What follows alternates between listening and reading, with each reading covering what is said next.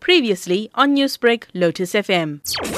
Chatsworth has had a scourge and an increase of gender-based violence and drug abuse in the recent years, and the Minister is extremely concerned about this scourge and the increase in the number. The Minister is basically coming into Chatsworth to dialogue with the community to find out what we as justice can do to improve that situation, as well as find out the causes of the situation and work with the community to clear that scourge of the increase of domestic violence and gender-based violence and the abuse of drugs, which we seem to think that is also linked to the gender-based violence.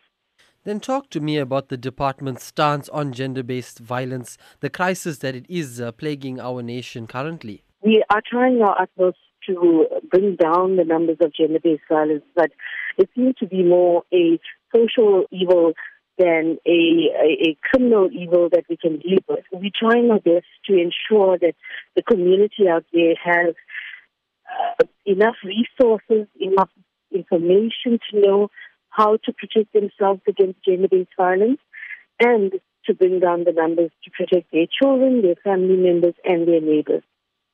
And finally, Jessica, how can residents engage with the Deputy Minister on Wednesday? People wanting to attend can contact me. If you have received an invite, those that wish to be added onto the invite can contact me in the course of today, and we can add you on as an attendee so that we could then look at the numbers before Wednesday. We do not want to have the whole overcrowded as well. I am based at the Chatsworth Magistrates Court. They can locate me there or my colleague, Mrs. Esther Strout, and we can add them onto that list. Unfortunately, invitation can't be made an open invitation because it's a limited seating venue. It is at the AFM Church in Westcliff in Road 327. Venue can accommodate up to 350 people.